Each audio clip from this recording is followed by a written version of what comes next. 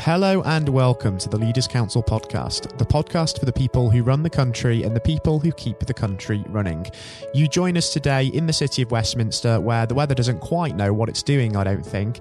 It's also rather deserted outside, as you'd expect, as once again we put the topic of leadership under the microscope with a variety of different perspectives. I'm Scott Challoner and I'm joined on the air today by Greg White. Greg is a director at Stockyard North, the largest prop hire company based outside of the UK capital. That can be found in Trafford Park, Manchester. Greg, welcome to the programme today, and it's great to have you on the air with us. Hello, thank you very much. It's a pleasure. Thank you very much for taking the time to come and speak with me, Greg. Now, the purpose of this podcast series really is to gather together a variety of distinct perspectives on leadership as a whole. So what I'd like to understand first and foremost is what that word leader actually means to you personally. Straight off the bat, if you like, leadership is a conductor. I think it's somebody that's able to recognise talents in people, get them together to all build that vision, I suppose, that the leader may have. I think that's how I see it. I think it's someone with a vision. I think that's it. So leadership is not necessarily the same as managing, is it? Managing, I suppose, is an aspect of leadership, but I suppose they're kind of in different categories in a sense, aren't they? Because managing is more looking over procedure in a way. But also you can say there's management of people as well, and management of people, as you've just mentioned there, is hugely important, isn't it, in all aspects of leadership? Absolutely. I've seen several memes or drawings of people trying to sort of picture management or boss, and sometimes you've got this person whipping some people leading a chariot, and I sort of feel that's hugely incorrect. Really, leadership can be leading from the front and can also be leading from behind and from the side. I think you have appointed managers within your organisation, which oversee procedure, as you say. But essentially, a leader is there to inspire those managers to keep the rest of the team going. I think it's so many different levels. And whilst leadership has so many almost complementary words attached to it, I think sometimes leadership can be hugely lonely, because quite often it's your vision. You're on your own until you've got those people around you to believe in you. Whereas management, I don't necessarily think is that lonely, because the team are already there. You're already following the vision that's been given ahead of you, if that makes sense. It certainly does. I think leadership, it's integral to be able to develop a team and to take people with you, because without a team of people around you, I suppose in a certain sense, you're not necessarily leading anything as such. And being able to have a group of people around you who you can nurture the best out of, but also whom can nurture the best out of you, is also quite important. I believe it was Nelson Mandela who once said, surround yourself with people who are better than you. And that's really good advice for those people looking to start leadership roles, isn't it? To essentially pick your mentors carefully. Absolutely. And I'm not afraid of employing someone better than me at doing certain aspects, because I know that there are other things that I'm better at. And I feel hugely responsible now for the team that I have around me. As at the beginning, it was just me, and now then it grew to 3, 5, 8. And I've seen some of those people get married. They're buying houses. They're buying animals now. Some of them might even have children. And I feel hugely responsible for all of that, and actually really proud actually that they're able to do that because of something I essentially started. And yes, nurture and trust, because they have to trust in me that of course I will do the best for them and keep it going. And it's a never-ending energy, I think it is, that's also attached to leadership. And as that team that you have been leading has essentially grown over the years, Greg, have you found that you've had to essentially mould and adapt your leadership style to just cater for the ever-growing numbers of members of that team? Absolutely. I think it would be hugely arrogant for me to sit here and say that I was born a leader, because I certainly wasn't. Leadership is also built on experience over time in a field. But I don't mean in a farmer's field, I mean in your chosen sector, so to speak. I've certainly had to learn how to be a leader, without a doubt. And I actually trust in the people that I now lead because they also, without me painting that picture to them, they also understand that I'm still learning certain bits as we go along. I'm certainly finding myself becoming more proactive rather than sort of reactive and proactive. I'm getting better at both of those skills, definitely. Striking a balance between proactivity and reactivity certainly is hugely important in the current climate, isn't it, with the COVID-19 situation, because business is having to plan, even though, of course, changing guidelines and changing circumstances have been occurring in recent weeks. But also, I think it was a very interesting point that you mentioned there, Greg, about leaders not necessarily being born. It's a process of the development, and experience, therefore, is hugely important when we think about people developing as leaders. And part of that is, of course, maybe trying one or two things and making a mistake or two, and then being able to learn from that experience. And do you think it's really possible to really be a good leader without having that experience of trying things, making mistakes, and going through that learning process? Not at all. I think that you need to make the mistakes to learn. Quite definitely. I've met people along the way who I would consider, I almost look at them and think, I'm happy for them to mentor me, or I take everything, I almost hang on every word that that person says. But as time has gone on, I've realised if I've either grown beyond them because of the mistakes I've made and learned, or I've watched them make mistake after mistake and not learn from that, and eventually fall away into bankruptcy and disappear into the background. And I think that's usually sad. So I think it's quite important that every so often you stop and you check yourself as a leader, and you make sure that the direction you're going is still right. You're still asking yourself the right questions about how you're going to get there. And also looking back at the mistakes and where you've come from to appreciate how you've got to where you are. Without doing those things, I don't think you're going to grow. I think that's important. Yeah, for sure. And it comes down to adaptability, doesn't it? When one knows that they have to change direction, being able to take the action to do that rather than being sort of set in one's ways, in a sense.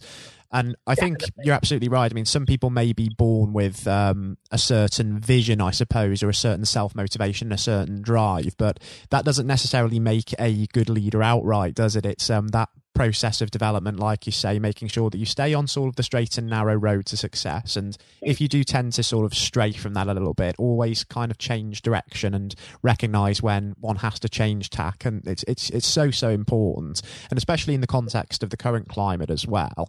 Businesses and business leaders are really going to have to adapt to what is going to be a changing marketplace post-COVID-19, aren't they?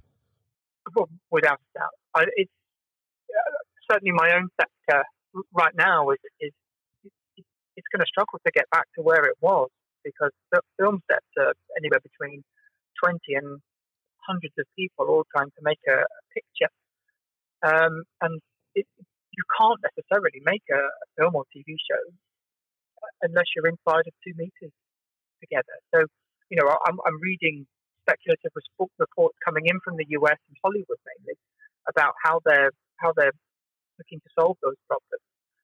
But for me, at the moment, is trying to see if there is a way forward to get back to production, and how we can work alongside productions to continue to provide the services that we can at continued value for money. Because in times like this, you can see greed taking over in some places, and some people will see this as a time to make money. But I don't think it is. I think it's a time to make solutions and make friends and foundations for the future. There's certainly a renewed sense of national unity, I think, from this period, isn't there? We've been a lot more sort of self-aware, I suppose. There's a renewed focus on mental health for sure, and making sure that everybody's in the right headspace, I suppose. And these are really positive things as part of this whole experience that we can take forward. But also, we're seeing in times of crisis such as this that people are essentially stepping up to the plate and bringing the best out of themselves in their day-to-day work as well for the good of the businesses that they work for. And that's also quite positive in terms of one's development, isn't it? The experience, again, of having to go out of one's comfort zone and developing through that means. Absolutely. I'm definitely not afraid of a challenge. And often you find yourself, you throw yourself into a situation and you go along with it. And then as you near the end of that, I'm then thinking, okay, so I've done that now, so what's next? And after that, and then I'm thinking, okay, what's next? Challenge is great, and certainly in this period of COVID-19, it's been great to watch even other leaders grow and also politicians grow, and I think we've been able to see true colours of people in various sectors across the country and sort of nationwide and internationally as well, and I think that's been key. Hugely important and great to have been a part of this. Whilst it's been huge tragedy for many, it will hopefully give us a different perspective on life. Yes, absolutely. Going forward, but if we do look back just for a moment, Greg, if based upon the experience that you now have, not just in your profession and in management, but also in managing times of crisis like this, if you could go back, say, maybe 10, 15 years and speak to a younger version of yourself, is there anything that you would tell the younger you to maybe do differently in the future? Great question. You know what? Probably not. I'd tell myself probably don't worry so much. I've spent a lot of nights sitting up at 2:30 in the morning worrying about the week that's to come. But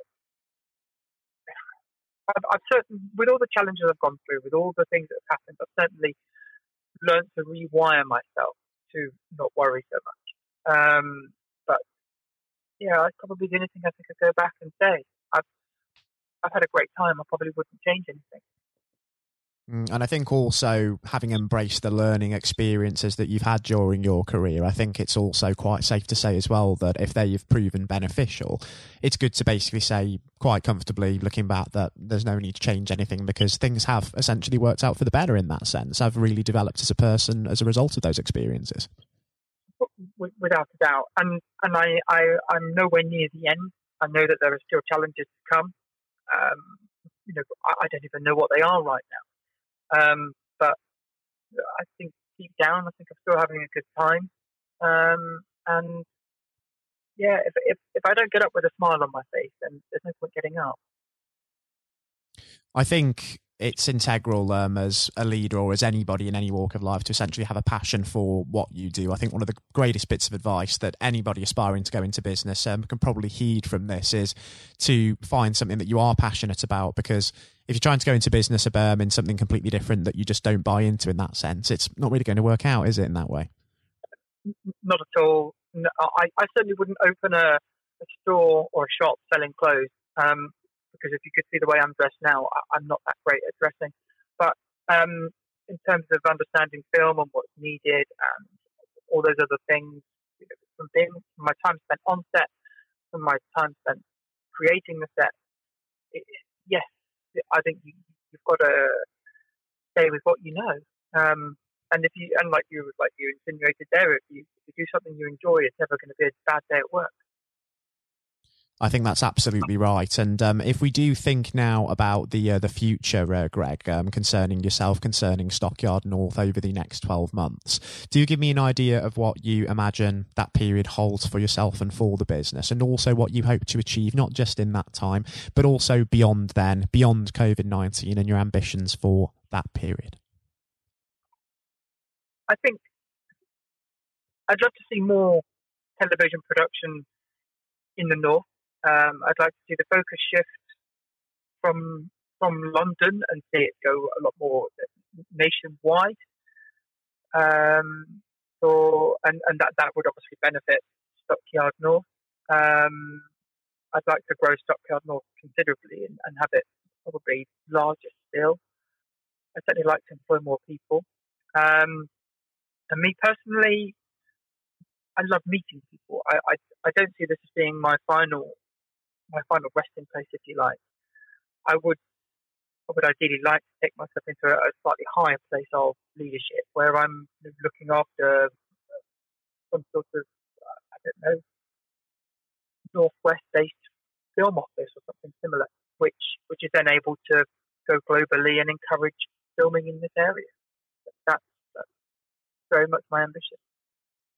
Well, I think there's no limit to the types of things we're considering in terms of changes for the future during this period. It's been a huge time of self-reflection in that sense, and it's great to see that the ambition of business is still persisting throughout all of the uncertainty. And what I think would be fantastic, Greg, even though we are just about out of time on today's programme, is if in future, once we start to see the pandemic lift, we're moving out of it and we start seeing things changing, we could perhaps have you back on the programme to catch up on how the business is doing and just see how those hopes are being borne out as well. But in terms of today, thank you ever so much for taking the time to come onto the programme and speak with me. It's been an absolute pleasure, but also a very insightful experience at the same time. I hope so, and I would love to come back on again and speak again. Thank you very much. Thanks ever so much, Greg. Do take care and do stay safe as well with everything still going on. I will. Likewise. Thank you. Bye-bye. Take care. That was Greg White, Director at Stockyard North. Coming up next on the programme today, I'll be handing over to Jonathan White for his exclusive interview with England's 1966 Football World Cup hero, Sir Geoff Hurst.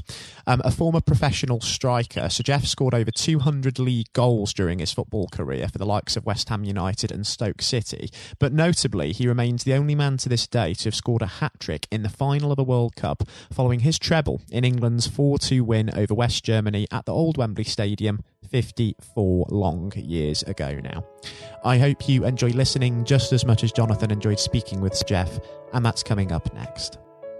We're now joined, though, by former England footballer and still the only man to score a hat-trick in a World Cup final, Sir Geoff Hurst. Thank you very much for coming on today. You're welcome. You're welcome. Good afternoon. And perhaps I should start and get it over and done with. I know you must be bored with it, and you've probably been asked 1,000 times.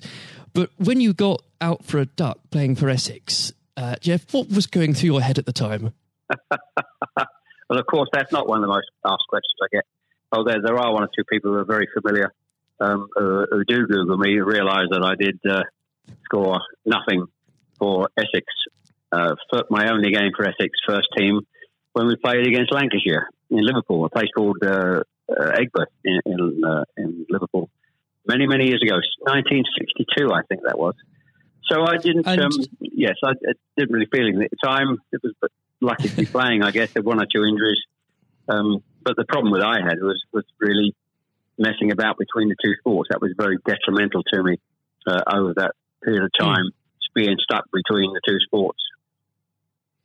And I think for those that don't know, there's another world that might exist where Sir Geoff Hurst was a first-class cricketer and not perhaps a footballer. But whether it's business or cricket or football, obviously the importance of leadership, it can't be understated, no matter what form that comes in. When you were at West Ham, Geoff, and when Ron Greenwood first came along, he made obviously some pretty radical changes. Was this a man that genuinely inspired confidence the first time you'd meet him? Absolutely. I mean, he was simply a fantastic coach or teacher, if you like, of football. And they quite always mention when we talk about Ron Greenwood, Harry Redknapp, who was played under him and has been very successful as a player and a manager over many, many, many years. He's come across many coaches, of course, and managers during his time over years, I guess. He would still say that Ron Greenwood is the best coach he'd worked with. So you're very fortunate. I think you think you're lucky when you come across, if you have a great teacher at school and a great coach as we had in Ron Greenwood, and of course a great manager in Sir Alf Ramsey. So to come across people like that, of that calibre, can have a huge influence on your career, of course, and then your life, and that's quite purely the case. Absolutely. And in those early days at West Ham, with a manager like Ron there, it's also important to have confidence with your other players, and of course they become your friends. Who did you look to at the time when to inspire confidence in yourself? Was it Peters? I think probably. Well, I was very fortunate to play with the calibre of the players I did. Again, extremely fortunate to play with the captain of England and West Ham and Martin Peters, who was a fantastic player. And as far as Martin's concerned, I think sometimes he didn't quite get the recognition he deserved. What a wonderful player he was. In terms of inspiring confidence, I always probably say that the biggest influence for me, I guess, would be the captain, Bob Moore. Although he was only about 8 months older than me, he graduated through the system probably 3 or 4 years earlier. He played for England in 62, 4 years before the final when I played. And so he was more looked upon him more as a senior player, if you like, not as a guy with the same age group as me. And I looked at how he trained, how he acted, how he behaved, and how he played. And so he would say, I would also say he was a big influence on me. One thing I would say about leadership, I do understand clearly in all walks of life, leadership is at the top, is absolutely vital for a business, a football team, in any walk of life to be successful. And it's quite evident. I was in the motor trade for a long time as well, selling car warranties to car dealerships. And you could almost tell when you walked into the business, many of the car dealerships, you could almost tell from the moment you walked in by initial reaction, people came and welcomed you, that the business was well run or conversely not well run at all. And so I understand the value and quality of leadership. And that's why I'm very fortunate to be involved in my career in those early days with two great leaders in Ron Greenwood and Alf Ramsey. Absolutely. And since you've already brought him up, Jeff, I think it'd be remiss not to go a little bit further with that. But obviously, after at West Ham, your playing came to the attention of Sir Alf Ramsey. Now, there's a man I'm sure when you walked into a room, you knew who was in charge. When it came to managing that England team, what was his style like, Jeff? Well, the first thing I say about Alf Ramsey, he's probably over my life the most powerful influence who had on me as a person. Naturally, it happens to an extent because he's got your whole career in his hand. Whether he picks you for England or he doesn't pick you, it can have a great impact on your career and, of course, your life. But in that era I was involved for 6 or 7 years, it was quite clear who was the boss. He was quite very, very strict. Probably at a time, maybe overly strict, but at the time you probably wouldn't necessarily get away with it in today's football because it's changed dramatically in how you deal with players then and players now. But he was the most powerful man I came across, and very few people. And he was quite ruthless in getting people out who didn't want to be part of a group, part of a team. It is important that if you've got a group of people, and that's in any walk of life, they're all singing off the same hymn sheet, and you don't have anybody that's griping or moaning about the system.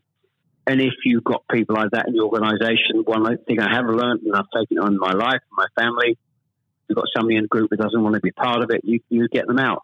And Alf, I think, was quite ruthless with that in his staff.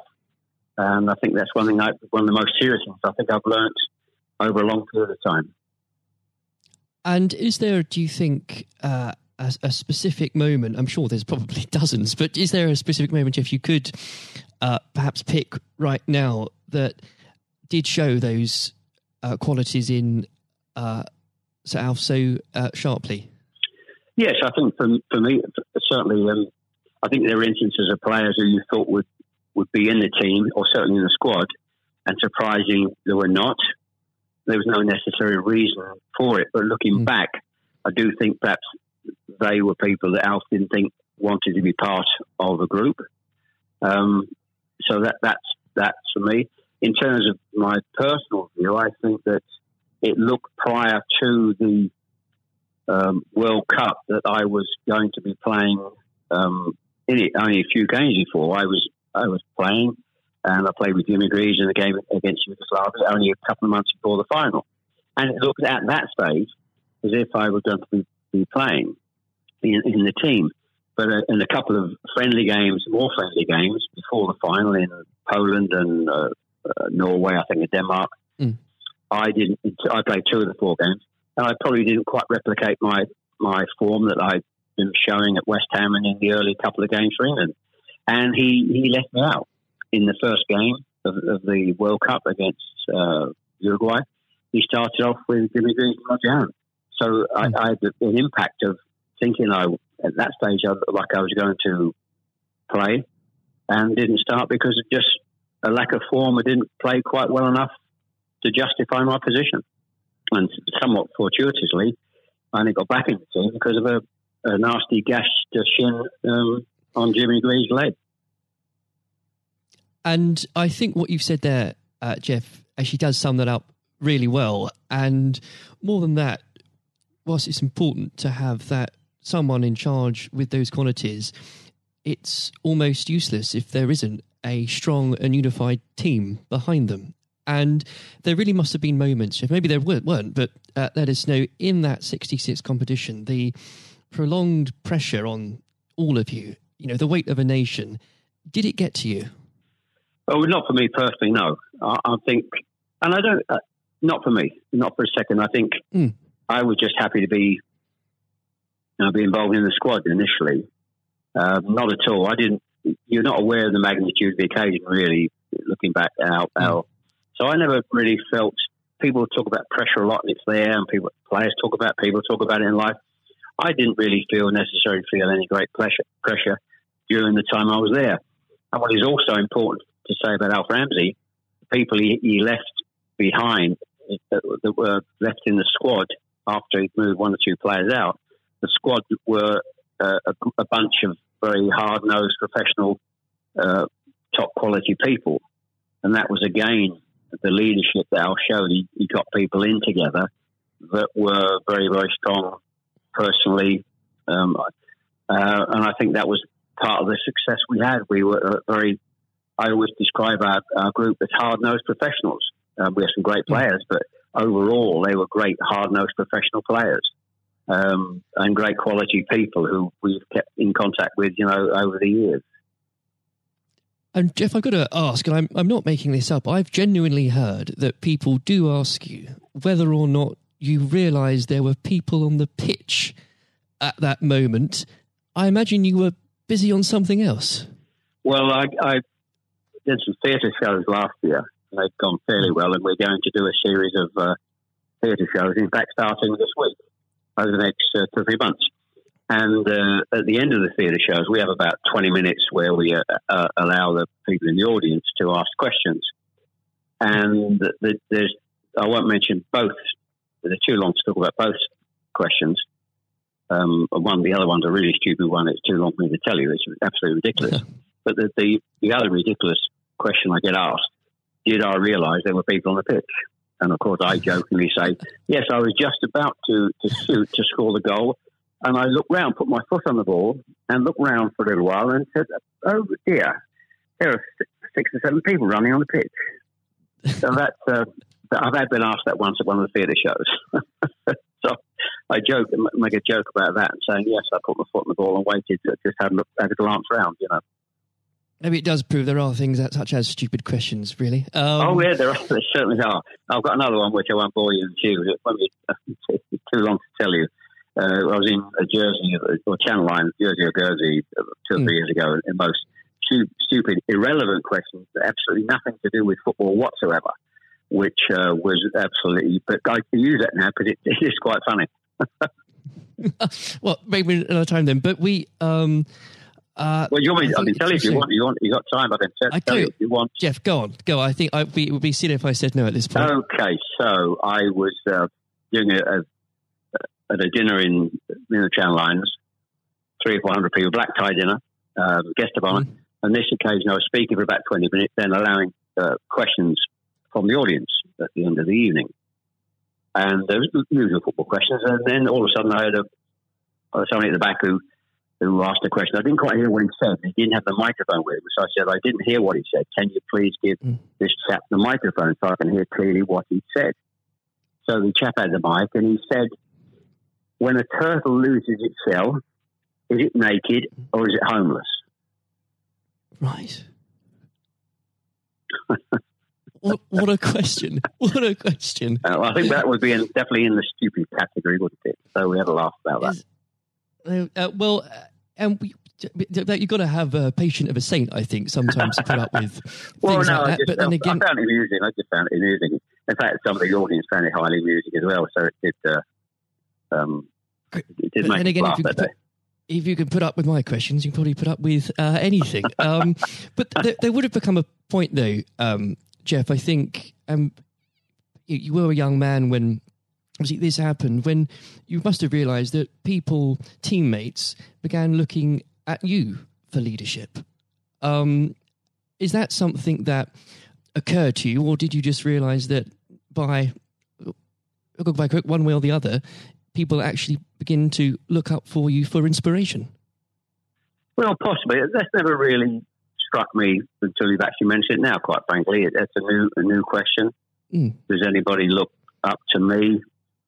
I'm sure perhaps there are people who pay you compliments of fans of West Ham and Stoke, and of course England fans who I think probably it would be very immodest of me to suggest that I felt that somebody was looking to me for inspiration.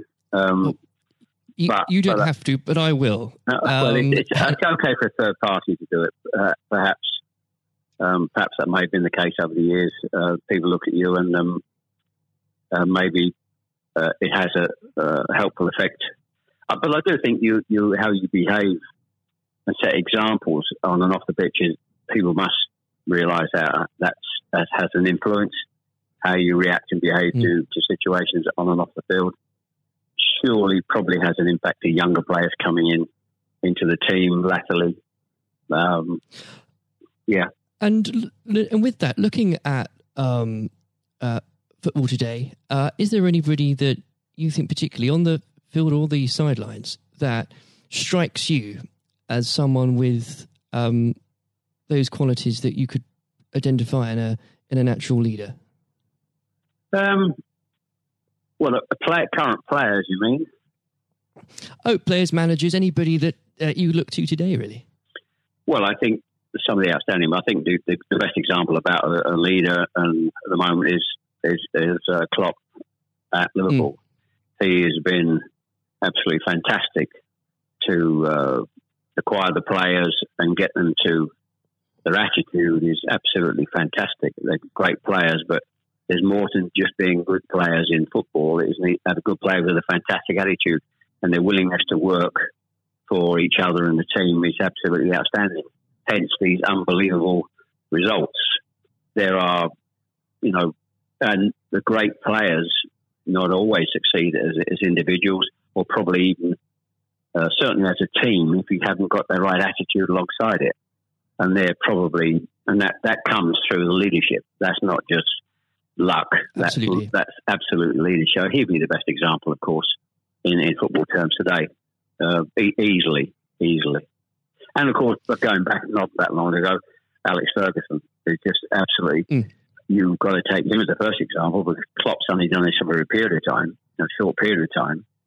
But if you look at the 26, 27 years that Alex Ferguson did with Manchester United, and subsequently since he's gone, how they are not doing so well. He's the best example of management we've probably ever seen, and I don't think anybody will see the light of that kind of leadership again. It's absolutely astonishing. And do you think, could you imagine Sir Alf or even Ron Greenwood managing teams today? Yes, I think so. I think yes, no question at all. I think Ron Greenwood. Yeah, the answer, straightforward answer is yes. Good answer. The straightforward answer is yes. I can elaborate as much as you want, but the straight answer is absolutely categorically yes. And with, and I know if we could talk about this probably for the next hour or so, but I'm conscious of the time. Looking back through your playing career, perhaps especially your time for England, who was it that struck you more than anyone else on the pitch that displayed qualities of not just leadership but companionship and level-headedness that you think that have stuck with you all these years later? Well, I think I was very fortunate, and I wouldn't pick any one player out. I think looking at that, so many, and that's why we were successful, because we had so many showing all those qualities that you just mentioned throughout the team.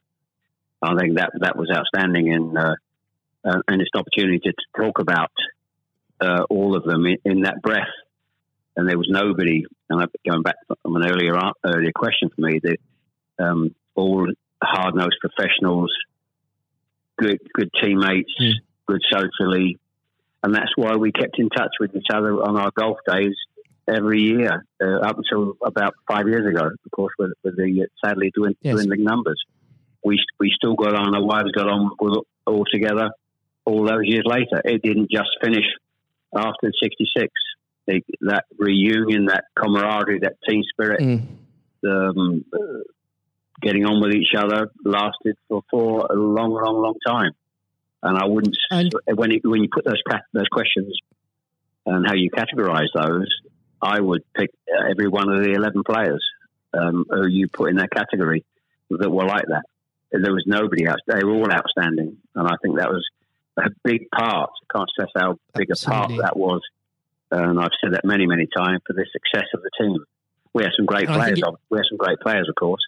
But without the attitude alongside that, going back to an earlier question, we wouldn't have been as ultimately as successful. Exactly. Without that, the whole will never be greater than the sum of its parts. But with it, yes, the word is team. The word is team. Absolutely. And I always use the word team when I talk. Sometimes together, everyone achieves more, and that's the same in any walk of life. That's fundamental. And lastly, Jeff, looking if you were to give advice, and whether this is in sport or business or indeed any other walk of life, what would you identify, if you can, as the key tenet that you can't go without in terms of leading a team, no matter what that team is? Single-mindedness, dedication to the job, thinking about that role, that job in leadership all the time. It's a huge part of your life. I don't think you can switch off when you're in business at the top level or sport at the top level. You may, have a couple of weeks holiday, but I'm even sure if these top managers and leaders in all walks of life are away on holiday on a beach somewhere warm, I'm sure they will not switch off for 2 weeks and completely not think about their role as the boss of an organisation. And I think you're completely focused. You're always thinking about things, thinking about improvements, and it's just dedication and tuning your life to being successful. Excellent. Well, Jeff, on that point, thank you very much for joining us today. You're welcome. Very good nice to have a talk about this and just go over the past and just refresh my own memory about the quality of the players I grew up with. Excellent. Another time, it would be great to talk again. Thank you, Jonathan. Thank you. This has been the Leaders Council podcast. Thank you for celebrating excellence in leadership with us. I've been your host, Scott Challoner. Until next time, goodbye. Thank you for listening to our podcast. The views expressed within the podcast do not reflect the views of the Leaders Council of Great Britain and Northern Ireland, its parent company or subsidiaries, members of staff, or other guests of any other person therein associated.